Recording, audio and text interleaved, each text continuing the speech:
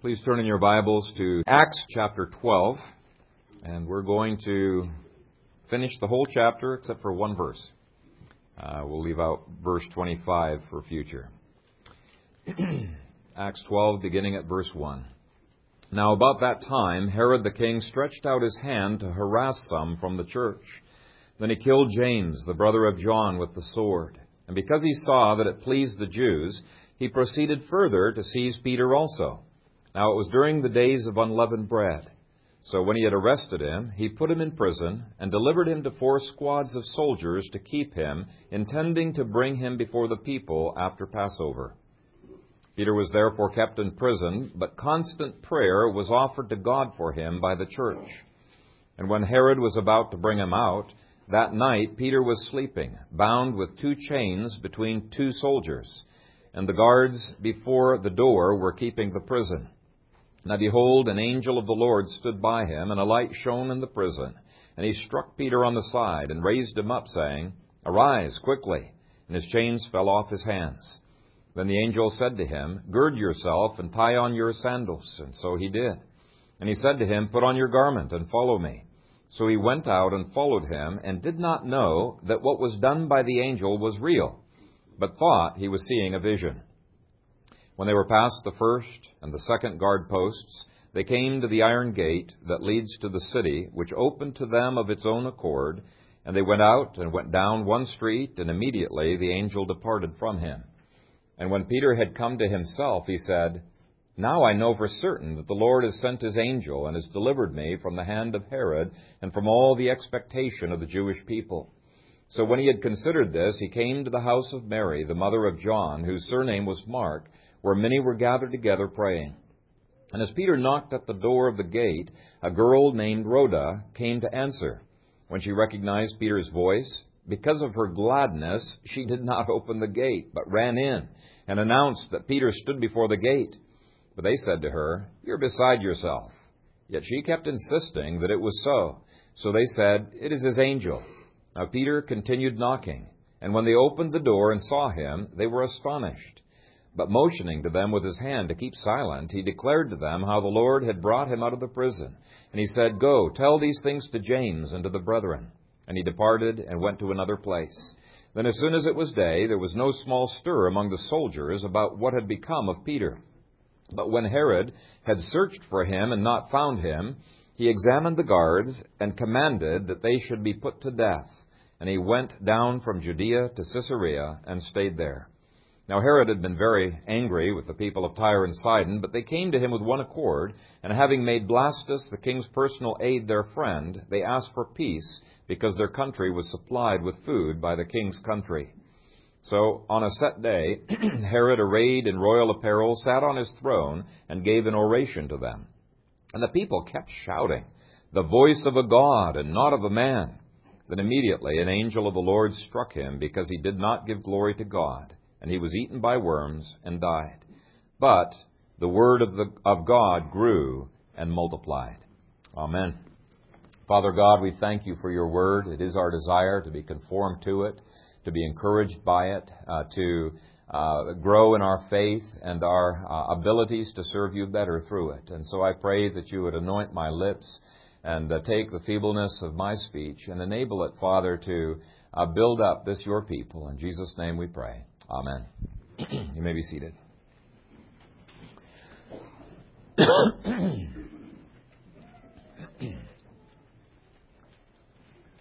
We love answers to prayer that make sense, but sometimes tragedies happen in answer to prayer, and sometimes martyrdoms happen in answer to prayer. I'm reading to my family on Sunday afternoons another biography called Lords of the Earth, and it's really a marvelous biography showing how God opened up this region to the gospel. The main character is a guy by the name of Stan Dale, and in some ways he was kind of an ornery character, just made to be a martyr. In other ways, he had some really marvelous characteristics about him. But he had some degree of success in winning people to Christ in that region. And there was a lot of prayers that went up, but it seems as if, the events that followed were a mockery to those prayers. They really were not, but it seemed like they were, because just when things were beginning to open up, they were surrounded by some cannibals. They were shot full of arrows, dismembered and eaten. And the government said, we're not letting any more missionaries go into that area. And so the whole work was completely closed down and did not get reopened up again until another tragedy happened, where there was a missionary plane that crashed and everybody aboard died except for one young boy. And it was right in that region. And there was an old man from amongst the people who had killed Standale and the other missionary who kind of took that boy into his home, protected him, befriended him. And later on he was picked up by the missionaries. They discovered him and they were able to reestablish some ties with that group. But it was only later that anybody found out the degree to which these missionaries had a profound impact upon the very people that were killing them. As they were being riddled with arrows, these missionaries were pulling the arrows out, breaking them, throwing them to the ground, and preaching to these people the gospel of peace. And finally, these warriors who were shooting at them were becoming terrified that they had attacked gods. These guys just weren't dying. And they were saying, please die, because they were worried about what they were doing. It took 100 arrows apiece before these guys fell. Yet, as a result of the martyrdom and deaths that later happened in that plane, hundreds of thousands of Yali came to a saving knowledge of the Lord Jesus Christ. And the intricate twistings of providence in that story make for an interesting read, just like the book of Esther. And I highly recommend that you read it. But in this chapter, we have 4 amazing answers to prayer, some of which were very puzzling answers to prayer. We have the glorious martyrdom of James. Then there is the freeing of Peter from prison. Then the violent death of Herod. And then finally, the growth of God's Word and the advancement of Christ's cause. Now, when a church is being persecuted, it might be very tempting to think, Lord, the only answers we need are for you to take out these persecutors, as in verses 20 through 23. But what we want to see is God is just as sovereign in verses 1 through 3 as He is in the rest of the chapter. There is a place for imprecatory prayers, but I want us to learn from each of these unique answers to prayer. Verse 1 begins, Now about that time, Herod the king stretched out his hand to harass some of the church. Things had gotten really bad in politics. This was Herod Agrippa I. When you're reading secular history, it's really confusing because there's so many different Herods, and keeping them all straight in your mind is sometimes a tough thing. But this was the grandson of Herod the Great, the one who had attacked Christ, when Christ was born. And Herod the Great had killed Herod Agrippa's father, Aristobulus, and Herod Agrippa's mother was very concerned for his life, so she sent Herod off to Rome, where he befriended a lot of people in the imperial family. In fact, he became very close friends with Caligula, who was to be the next emperor. When Caligula came to the throne, he elevated Herod Agrippa and gave him the tetrarchies of Syria, Galilee, and Perea, named him a king. First king over this region since Herod the Great. In AD 41, Caligula was murdered, and the Emperor Claudius added Judea to Agrippa's territory. So he had obviously been doing some great networking in Rome, and he was trying to do exactly the same thing in these regions that he was working with. He tried to curry favor with the leaders and to consolidate his power, and one of the ways that he did it was by persecuting the church of Jesus Christ. And to this day, we see Satan manipulating leaders by taking their motivations and using them to oppose Christianity or to oppose some principles that God would have of righteousness from His Word. According to Paul Marshall, author of Their Blood Cries Out, there is persecution of Christians in more than 60 countries worldwide. There are 200 million Christians, who faced threats of harassment, abuse, torture, and death because of their faith.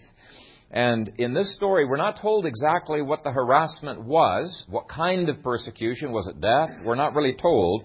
But Herod becomes even more bold. And so in verse 2, it says, "Then he killed James, the brother of John, with the sword." Now this may have come as a shocker to people, because now it became apparent no one is exempt from the possibility of martyrdom. For the last 14 years, these apostles have been working in the heart of the place where persecution had started, right in Jerusalem. Seems like they're invincible. A lot of other people are getting killed, but they have not been killed. But it becomes apparent no one is exempt from the possibility of martyrdom. In fact, church history tells us that all of the apostles, with the exception of the Apostle Paul, eventually became martyrs. And so the question is, why? Why does God allow this to happen? Because He certainly has the power to stop such senseless killings. And yet God, in this verse, allows one of Christ's closest friends, that inner circle of Peter, James, and John, to die. And I can think of 3 reasons why this is not a tragedy, but was a marvelous answer to prayer. And the first one is that anyone who dies prematurely. Now, from God's perspective, there is no premature death, because the day of our death has already been determined by the Lord. But from a human perspective, those who die prematurely are just getting to heaven that much sooner. It is not a curse, it is a blessing. God says, "Precious in the eyes of the Lord is the death of His saints." When people died out in Ethiopia, that was one of the best means of outreach of the gospel. More people came to Christ through funerals, I think, than came through other areas, because people could see the contrast of their hopelessness and the hope, the peace, the joy that they had as this person had made his homecoming to the Lord. We are giving up the miseries and the pains and discomforts of this life for the glories of heaven. And that's true even when a baby dies. Okay, now we have sorrow, we have grief, we have pain from that, but the baby has entered into, much sooner than we do, into glory. He's missed out on living, he has not missed out on life more abundant. The second reason that this is not a tragedy is that martyrdom is an honor. Now, we all have to die sometime. Let me tell you something. To be able to die as a martyr is an incredible, incredible privilege from the hand of the Lord. The early church considered martyrdom so blessed that they many times would turn themselves into the authorities. They would volunteer for death, which I don't recommend that people do. But they did that because they understood something about martyrdom we many times miss. And that is that martyrs have a special place in God's heart, in His kingdom, and have special rewards and are considered blessed. The third reason that this was not a tragedy is that God has a purpose for every event that He plans under heaven. Every event. We cannot die 1 second sooner than God has planned for us to die. Now, last year I shared about my niece's premature death in an auto accident, and how the Lord used that to lead 2 of the people that she had been praying for to salvation. It was also used for salvation of others as it got aired on TV, and as many unbelievers came to the funeral service. Now, we may not always know what the good is that God will bring out of such events, but we do know God does bring forth good. An early Christian leader in the 100s AD by the name of Clemens Alexandrinus tells us that the man who seized and accused James, and it seems like he's a guard, but we're not entirely sure on that, but that he was so overwhelmed when he witnessed the powerful testimony of James before his accusers, that he fell on his knees before James, asked his forgiveness for having arrested him and having accused him, which was granted to him. And he immediately made a public, bold profession of faith and was beheaded along with James. Eusebius, the historian, says that he believes that that story was an accurate story. And so that may have been one of many purposes that God had for the death of James, but there's always a reason. God has turned so many other tragedies into vehicles for the advancement of His kingdom that the early church coined a phrase that the blood of the martyrs is the seed of the church. Even when it's simply an early death, we can have confidence that God is in control and that His silences are not silences of lack of care. Some of you have heard my mother tell a story along these lines. My parents lost 2 babies in Ethiopia because there was no medical care close by that would be able to save their lives. They were too far away from civilization for premature babies to be able to survive. But those deaths had a profound impact on an old lady. My mother would go out and witness in the homes of the women, and they would come to my mother's house. And there was one old lady that was 101 years old, verified age, which is remarkable for Ethiopia. They tend to die very young there. And God had really placed a burden upon my mother's heart for her salvation. She had been taken as a child from a different region into this area, never seen her mother again from that time on. She had outlived all 12 of her children. And when my mother would share the gospel with her, which she did many times, she would always say, "I was born a Muslim, I will die a Muslim." And this lady came to the wake of my mother's second child who died, and that's just the custom in Ethiopia. Everybody has to come and sit with you, and it can be wearing. You know, you're grieving here. It can be very wearing, but it's a great opportunity for sharing the gospel of hope and of a comfort with others. And this lady said, "Your baby may not have died if you had stayed home. At any rate, you would have had your mother with you." Coming from a strange province and suffering without her mother, she had a special heart for what my mom was going through, and also really appreciated the fact that my parents, because of their love for Ethiopia, had left their family behind. But anyway, she went on, she said, "You've been telling me for a long time the story of why Jesus died, and I now accept Him as my Lord and Savior." Now, sometime later, she was at the house again with some other guests, and my mother fed them some bread and jam. And when all of the other guests left, she was still squatting there beside the door. And my mother took both of her hands in her hands and shared with her the gospel one more time. And she said, "You didn't believe me when I said that I had accepted Christ as Lord and Savior." She said, "Is this not Ramadan?" Ramadan is a Muslim fast day. "And did I not eat in front of all of these guests?" And my mother realized, yes, that's probably the best testimony this woman could ever make, because it was a public renunciation of Islam and embracing of the Lord Jesus Christ. And the Muslims sure did not question her having embraced Christianity, because from that point on, they persecuted her. Her relatives tried in various ways and finally succeeded in putting her to death. And so she eventually died at the age of 105. But here was a woman who is just remarkable. She could live that long. A woman whom God would not let die until she heard the story of salvation from the lips of a person who trusted God for the death of her child who could only live a few days.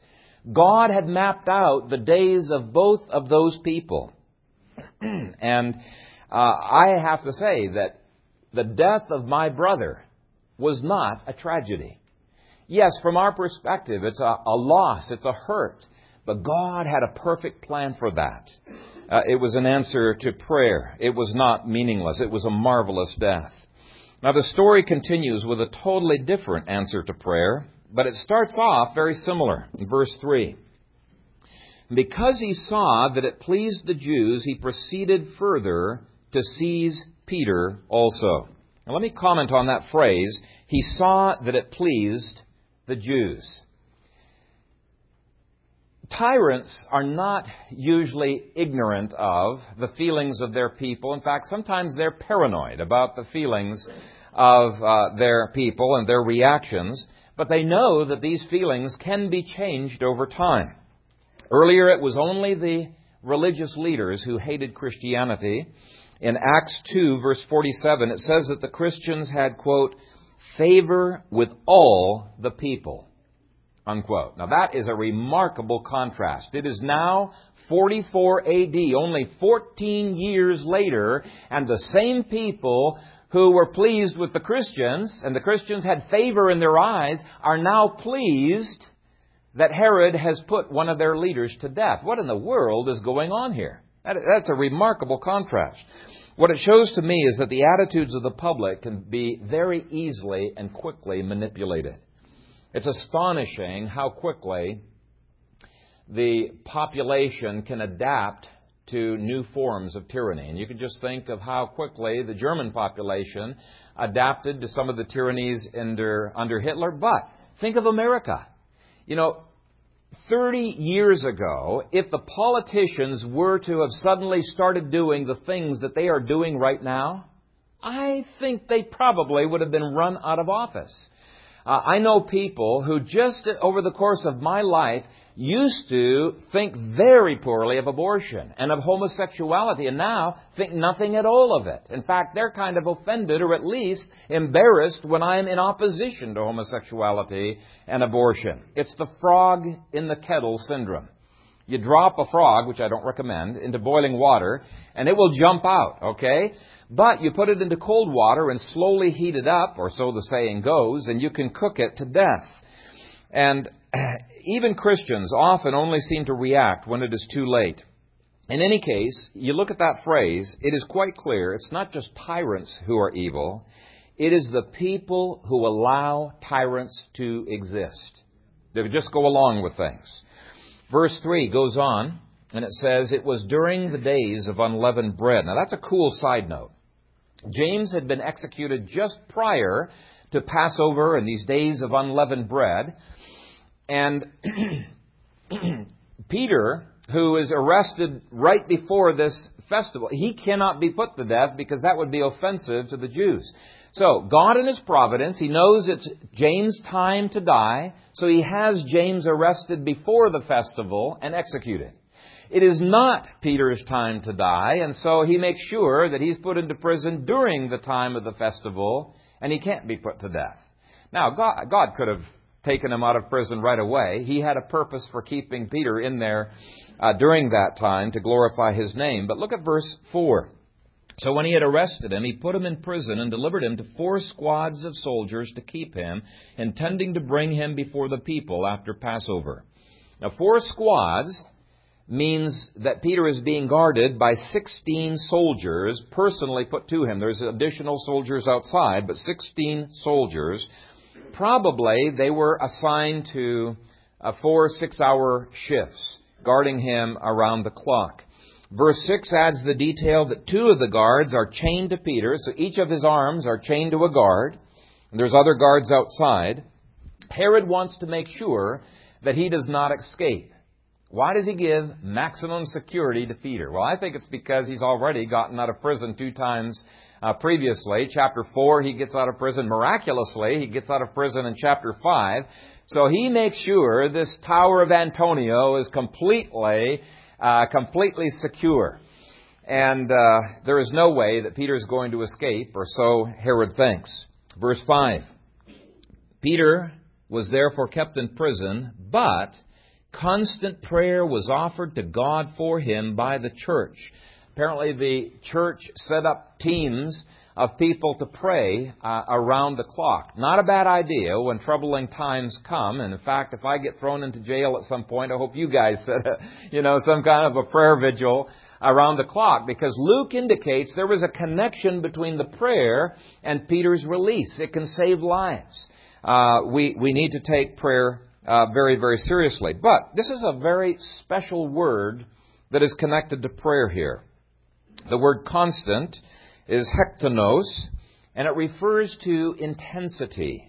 The only other time that it's used by Luke is in Luke 22, verse 44, where it says, "And being in agony, he," that is Jesus, "prayed more earnestly." There's the word. "Then his sweat became like great drops of blood falling down to the ground." And so hektonos prayer, according to many people, is a kind of prayer that at least approximates or approaches the kind of intensity of prayer that Christ had in the garden. Now, any Christian can experience this from time to time, but it does tend to be rare. I've only experienced it 2 times. First time, I was very startled by it. The only thing I could liken it to was a guess at what giving birth was like, because it was so painful, so intense. It was almost like the pushing of this prayer through you, and it went on for so long. But as soon as God gave me release from that, I knew that the prayer had been answered. And so any believer can have it, but there are some Christians who are especially gifted with hektonos prayer. Very intense, spirit-driven intercession. Wagner's research has brought him to the conclusion that there's only about 5% of the church that has this gift. He defines it as the special ability that God gives to certain members of the body of Christ to pray for extended periods of time on a regular basis and see frequent and specific answers to their prayers to a degree much greater than that which is expected of the average Christian. These are people who very typically will pray 2 to 5 hours a day, just driven to it, driven to prayer. Now, some people call it travailing in prayer. But if there's anybody in this congregation who has experienced that, please talk with me about it. I would love to find out if there's anyone who has that. It's a very special gift. Now, any kind of prayer is important. Though God has given us other weapons of warfare, prayer is very important, probably the most important weapon we have. In verses 7 through 9, we get another marvelous truth of Christianity, and I really love this story. Now behold, an angel of the Lord stood by him, and a light shone in the prison, and he struck Peter on the side and raised him up, saying, Arise quickly! And his chains fell off his hands. Then the angel said to him, Gird yourself, tie on your sandals. And so he did. And he said to him, Put on your garment and follow me. So he went out and followed him, and did not know that what was done by the angel was real, but thought that he was seeing a vision. When they were past the first and the second guard posts, they came to the iron gate that leads to the city, which opened to them of its own accord. And they went out, went down one street, and immediately the angel departed from him. Now I love that phrase, did not know that what was done by the angel was real. He probably thought he was dreaming. That this is just too strange that I'm getting out of that prison. But that phrase, I think, gives a healthy corrective to extremes that we see on the subject of angels. The first extreme is to think there is never going to be any angelic activity in people's lives today. And this corrects it by saying it was real. Okay, Luke says it was real. The other extreme says we should expect miracles and angelic appearances every day. Now, if miracles were commonly experienced every day, they would cease to be considered to be miracles. And if angelic appearances like this were every day, then Peter would not have wondered, is this even real? Apparently, Peter had not been experiencing this kind of thing every day. And so I think this is a corrective to those two extremes. And so when I say that the presence of angels is real, I don't mean that they manifest themselves necessarily all the time. They're always around. But angels aren't always permitted to talk to people, to manifest themselves to people, do miracles for people. I believe in miracles. I believe in angels. I believe they're real, but I think this passage gives balance. And several of you have said that you've experienced angelic visitation at least once in your life. Yesterday afternoon, I was talking to Tom Collin, and he shared a story with me that happened when he was 15 years old. He was on a swim team. And they used to swim in the Missouri River, and they would many times go out halfway, catch a log, rest a little while, and then swim back. But this one day, they decided they were going to swim all the way across the Missouri River. And in the middle, it was pretty swift current and very cold, and Tom was just getting absolutely exhausted. He was wondering if he was going to make it across the river. The others made it more easily. And he finally drug himself out of the water. He just felt limp and weak from that endeavor. And then these guys say, okay, let's swim back. And he says there's no way he was going to be able to swim back. He said, no, let's go walk over the bridge. It's just a mile down the road because he knew if he got into the water, as weak as he had been coming this way, he would not have made it. And they pressured him, and finally, giving in to peer pressure, he decided he was going to go across. And as he was walking into the water, he said he knew he was just going to his death. Isn't that weird how peer pressure, fear of what other people will think will make us do the stupidest things? But it does. It happens to so many of us. But anyway, he was getting in. He knew he was going to his death. And out of nowhere, a boat appeared and asked if they would like a ride to the other side. And they said sure. And they got into the boat and went to the other side. And when he got out of the boat, as soon as his legs touched the ground, he turned around.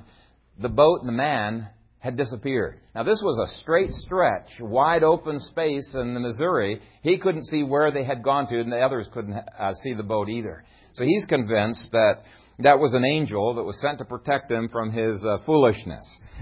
My wife experienced that in a car accident. A girl had quickly, talking with friends, and without even looking, just quickly darted right in front of her. There's no way she could stop in time, hit the girl. And before she was able to dart out of the car and go to the girl and see if she was okay, there was a paramedic right there taking care of her and bringing encouragement to Kathy. There wasn't anybody there other than these girls. And then as soon as the people needed came, just disappeared, vanished into thin air. And I know that there are other stories that we could tell. But the reason I bring these up is that the church in America needs to rid itself of the false rationalism that does not believe in angels and wake up to the reality that there are spiritual beings constantly at work in our lives. There are demons at work trying to undo you. There are angels at work trying to help you. Hebrews 1:14 says of the good angels that they are ministering spirits sent forth to minister for those who will inherit salvation. Now, if that's their job description, they have been sent to minister to those who are heirs of salvation. You know they're on their job. You know they're involved in your life. In fact, I'm convinced whenever we have a worship service, there are all kinds of angels in this room. The reason I know it is because 1 Corinthians chapter 11 tells us that there are angels who witness our worship. And this angel appeared to be able to do things that we humans cannot. Appeared to be able to put these guards to sleep, or if they weren't put to sleep, there were blinders on their eyes and they couldn't hear anything that was going on. Somehow these angels managed to undo the shackles and managed to open those gates and keep them from creaking too loud and taking them out past the other sets of guards. Some commentators believe that just from the evidence in verse 10 that this is probably the Tower of Antonia, and that has a massive iron gate that opens up into the street. And it says in verse 10, just opened of its own accord. Now, God could have just spoken a miracle and it happened by itself. But it also could be invisible angels. They're usually invisible angels who opened that gate. Whatever the case, this angel or these angels, if there were more that were involved, were at work because of the prayers of the saints. There are many scriptures that tie together angelic work with the prayers of the saints. Daniel 9 and 10, there's warfare in the heavenlies between the good angels and the fallen angels because of the prayers of Daniel. Then in Daniel 9, verses 22 through 23, the angel says he was sent because of Daniel's prayer. Angels in Revelation 8, they're made to wait patiently and wait silently until the incense goes up with the prayers of the saints, and it's only then that they're able to sound their trumpets and send regiment after regiment of angels out into activity. Until that time, they have to wait. And so there's many scriptures that indicate there is some kind of a connection between our prayer life and what angels are able to engage in. Okay, let's keep reading. Verse 11. When Peter had come to himself, he said, "Now I know for certain that the Lord has sent his angel and has delivered me from the hand of Herod and from all the expectation of the Jewish people." Now that word expectation means eager expectation. Just as people today love to watch, the news as voyeurs of crime, and And these guys were interested in finding all of the little news and tidbits about what Herod is going to be doing to these Christians. Newspapers pander to this expectation, as does gossip. In fact, I think this is one of the reasons why so many people go out to watch these Evel Knievel and other daredevils do stupid, impossible stunts and are a little bit disappointed if no one breaks a bone or no one dies. But in any case, eager expectation. Verse 12. So when he had heard this, he came to the house of Mary, the mother of John, whose surname was Mark, where many were gathered together praying. Apparently prayer meetings were well attended when apostles were in jail. Verse 13. And as Peter knocked at the door of the gate, a girl named Rhoda came to answer. When she recognized Peter's voice, because of her gladness, she did not open the gate. Isn't that an interesting phrase? We can be irrational in our grief. We can be irrational in our joy. And she's just like so exuberant, she doesn't even think to let him in. She's going to tell the other people. And this is just so true to life. I've seen this happen, this kind of thing. So she didn't open the gate, but ran in and announced that Peter stood before the gate. But they said to her, "You're beside yourself." Yet she kept insisting that it was so. So they said, "It is his angel." Now there's another interesting reference to angels. His angel implies that they believed that angels were assigned to different people. The Reformation Study Bible, some of yours are called the Geneva Study Bible, says they thought it was his personal angelic guardian. Matthew 18:10, Hebrews 1:14. The popular conception was that such a guardian could assume the appearance of the human person protected.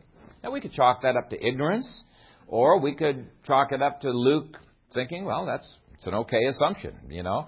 We don't know which way to go on whether angels can appear that way. Maybe in favor of the second is that this was a church prayer meeting. There was probably church leadership there. And secondly, this was the house of John Mark's mother. Now, John Mark was another apostle, and he would have been taught by Christ, probably not buying into superstition. But whether angels can look like the people they're guarding or not, we really don't know.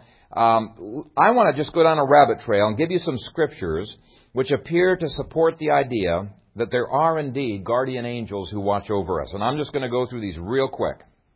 Matthew 18:10. Take heed that you do not despise one of these little ones, for I say to you that in heaven their angels always see the face of my Father who is in heaven. I want you to notice the possessive, their angels. That you're doing bad things, they go and report to God, You're in trouble, man. You're messing around with the kid that's been assigned to me. And so I find that encouraging. Each of our children have angels assigned to them. Psalm 91:11 through 12. For he shall give his angels charge over you to keep you in all your ways. In their hands they shall bear you up, lest you dash your foot against a stone. And nowadays it's lest you kill yourself stupidly in a car accident or even some other person's stupidity. I'm convinced when you see the things that went on in Williams' car accident, it's just amazing. He walked out of that car accident unscathed. How fast was he going? 60 miles an hour, head-on collision. But anyway, I think there must have been an angel that was involved in that. But it goes on. It says, you shall tread upon the lion and cobra, the young lion and the serpent you shall trample underfoot. Those were symbols of demons. And the implication is that this triumph over demons is in part the work of angels. In fact, the whole psalm is a psalm showing how God delivers from all kinds of things. The arrow that flies by day, the pestilence that stalks at night. He mentions war, evil, plague, destruction. It's a tribute to guardian angels. It's not superstition. Luke 4, verse 10. For it is written, he shall give his angels charge over you to keep you. Now, is that not a function of guarding? Angels who have charge over you to keep you. To me, that seems like a guardian angel. That's Luke 4:10. Hebrews 1:14, and actually we read this earlier. Are they not all ministering spirits sent forth to minister to those who will inherit salvation? Psalm 34:7. The angel of the Lord encamps all around those who fear him and delivers them. Daniel 4:13. I saw in the visions of my head while on my bed, and there was a watcher, a holy one, coming down from heaven. Now some versions translate that a guard, a holy one. And there's one other verse that talks about these watchers relating to individuals. Now the question comes, if there are guardian angels that are assigned specifically to one person and others to another person, are there guardian angels who are assigned over these, in terms of an authority structure, over large groups of people? And I believe the answer is yes. Daniel 12, verse 1. At that time Michael shall stand up, the great prince, who stands watch over the sons of your people. And there shall be a time of trouble such as never was since there was a nation, even to that time. They need a guardian. Why? Because they're going through a time of trouble. Matthew 4:11. Then the devil left him, and behold, angels came and ministered to him. 1 Timothy 5:21. I solemnly charge you in the presence of God and of Christ Jesus and of His chosen angels. And so he's charging Timothy in the presence of angels who are witnessing what is going on. 1 Corinthians 11:10. For this reason, the woman ought to have a symbol of authority on her head because of the angels. And so there are angels involved in all of the activities that we engage in as Christians. They are ministering spirits sent forth to minister to those who are heirs of salvation. And I think that 1 Corinthians 11 is saying, hey, don't offend them. Don't offend them. Now back to Acts 12, let's look at verse 16. Now Peter continued knocking, and when they opened the door and saw him, they were astonished. Now that's an encouragement to me. Here are people who are praying for his release, and they just can't believe that their prayers have been answered. Some people tend to think of first century Christians as being superheroes. They're just ordinary people like you and I are. Okay? And God worked through their simplicity just like He works through you. Verse 17 could be a great description of the underground church in China. But motioning to them with his hand to keep silent. There are some underground believers who are so careless about security, you'd think that they had a death wish.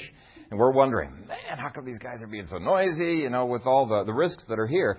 But most underground Christians are really cautious. They don't sing loud. They don't talk loud. They are really taking precautions, and that is not fear. Peter was bold. He was bold as a lion, but he was also wise. It is an issue of wisdom. Going on, it says, he declared to them how the Lord had brought him out of prison, and he said, go tell these things to James and to the brethren. God's army needs intelligence. They also need wisdom, and just in case other people have heard the commotion that's going on, as these guys are all excited that Peter is out of prison, he decides, man, maybe I better not stick around here. Neighbors might have overheard. And so it says he departed and went to another place, simply using wisdom and prudence. Now the next two verses show it's not just Christians who get killed.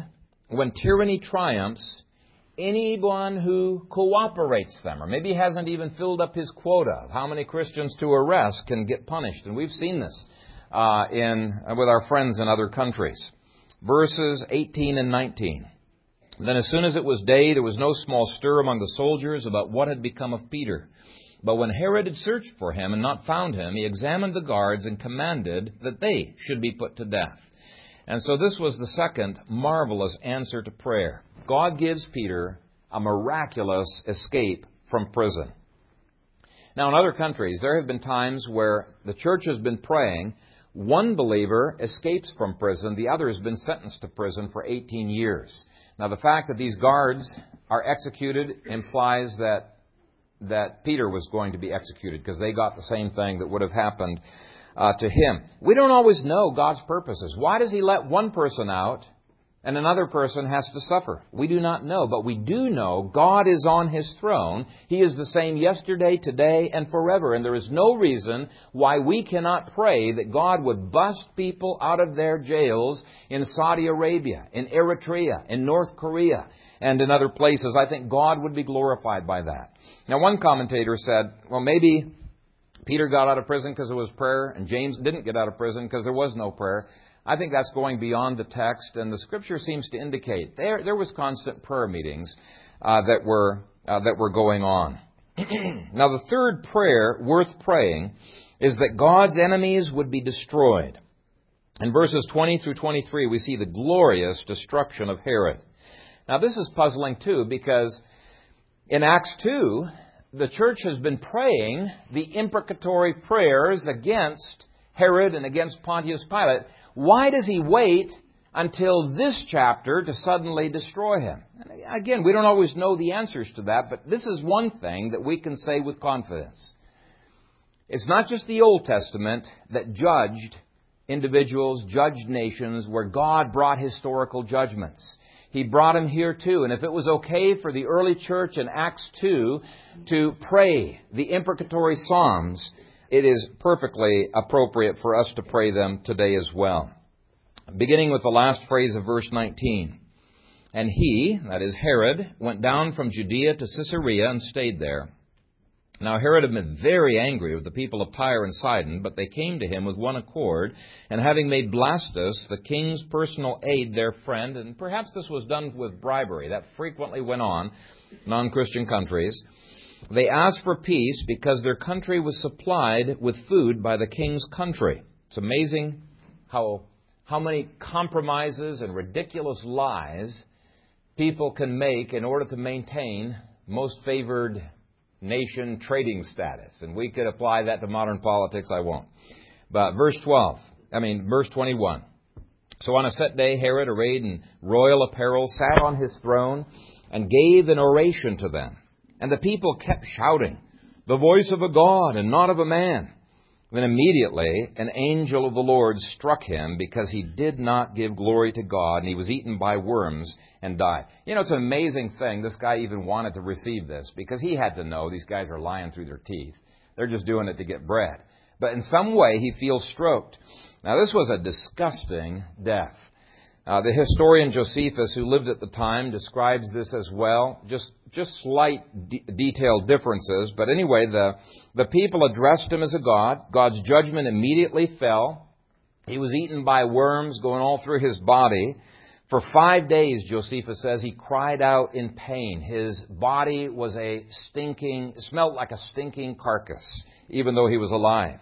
So what a just death for such an egomaniacal tyrant. Now, tyrants a lot of times get gorgeous funerals, right? But here's the reality. This is the prelude to the eternity in hell that he's going to be experiencing. Now, some people have wondered, man, could that really have happened? Is that even medically possible?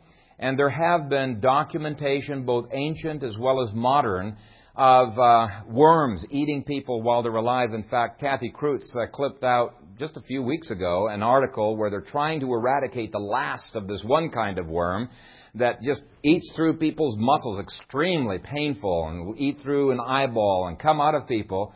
And these guys are so superstitious, they say, oh, you can't poison that water because the worm god will come after us. You know, they're trying to get rid of it, but the natives there just would not let them.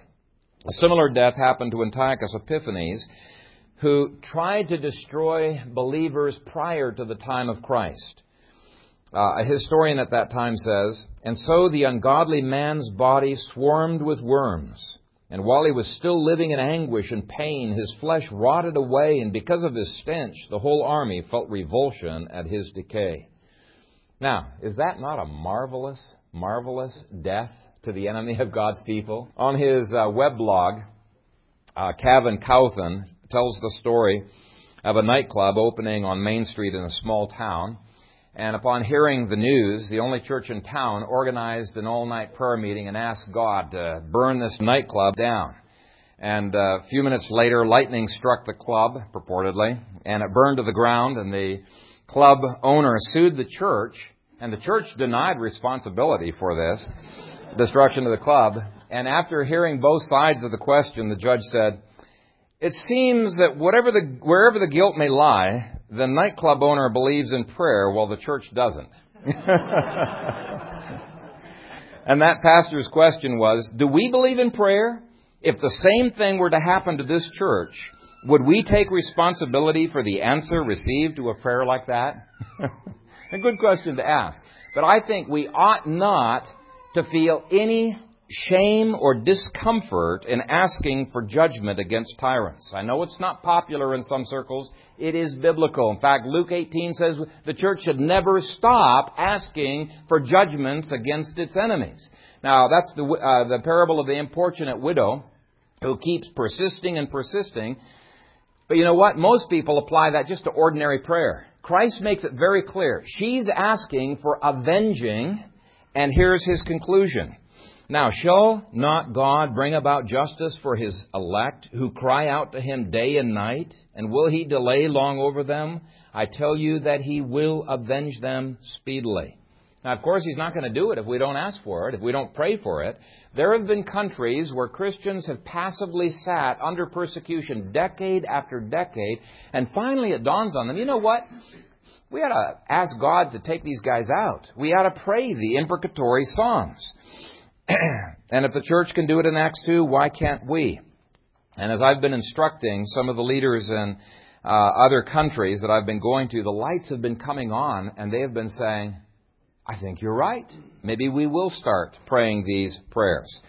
Agostinho Neto was the first dictator of Angola, very psychotic tyrant, persecuted the church with a vengeance. One time he boasted, within 20 years, there won't be a Bible or a church left in Angola. I will have eradicated Christianity. Now, when you've got a person who is as bold as that in his opposition to God, he needs to be taken out like Herod was.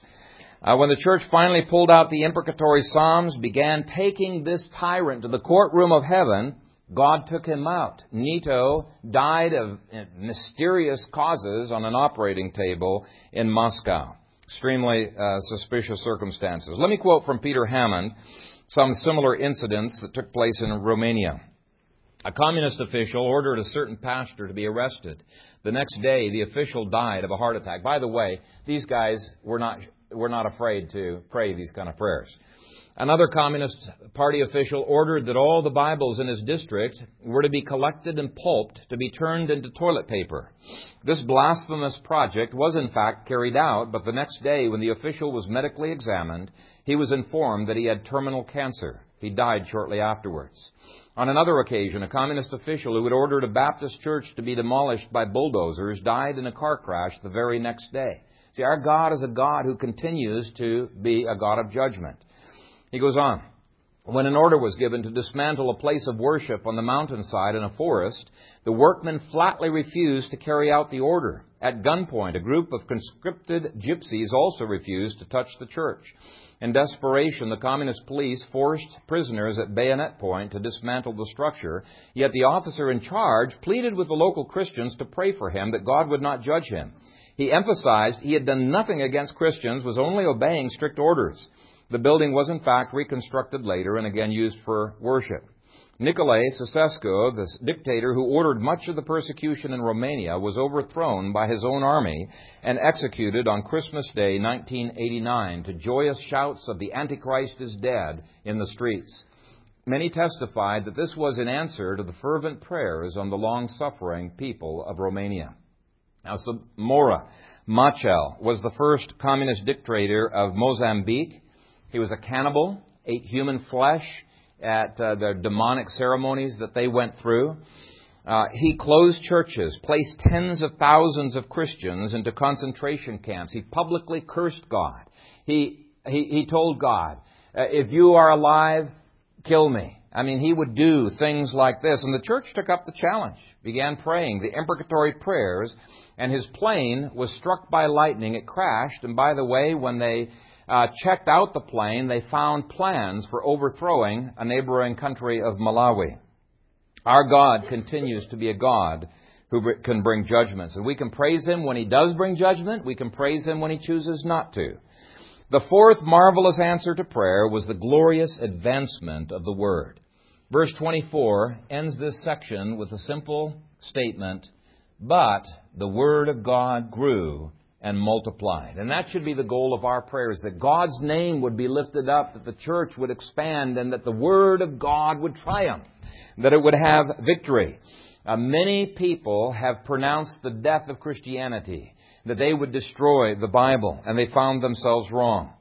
Voltaire vowed to destroy Christianity within 50 years, but following his death, the Geneva Bible Society purchased his house and used it as a place to publish Bibles. Voice of the Martyrs gave a similar story for Romania. On Thursday, I ran across an old poem but likens the Bible to a blacksmith's anvil. Now, a blacksmith's anvil was a massive, big piece of metal. And they would heat up metal like for horseshoes and things like that, and then they would have big hammers that they would hammer them out with. And so the poem says, "Last eve I passed beside a blacksmith's door and heard the anvil ring the vesper chime. Then looking in, I saw upon the floor old hammers worn with beating years of time. 'How many anvils have you had,' said I, 'to wear and batter all these hammers so?' 'Just one,' said he, and then with twinkling eye, 'The anvil wears the hammers out, you know.'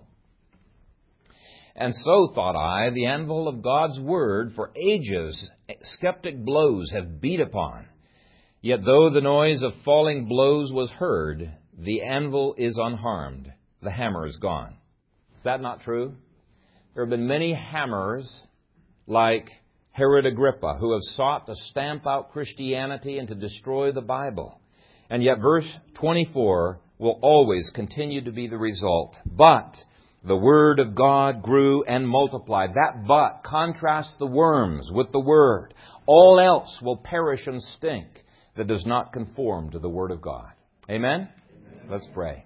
Father, we thank you for your Word. We thank you for the promises that are in it. We thank you that you are greater than Satan and all of his forces that are arrayed against the church. We thank you that we need not fear the enemy, that you will build your church and the gates of hell will not prevail against it. We thank you, O God, for the many promises that you have given, that if you are for us, who can be against us? And I pray that you would give us a confidence in our prayers to ask for all four of these things that we find in Acts chapter 12. And may you be glorified in this church as we seek to advance the cause of Christ. It's in His name that we pray this. Amen. A psalm that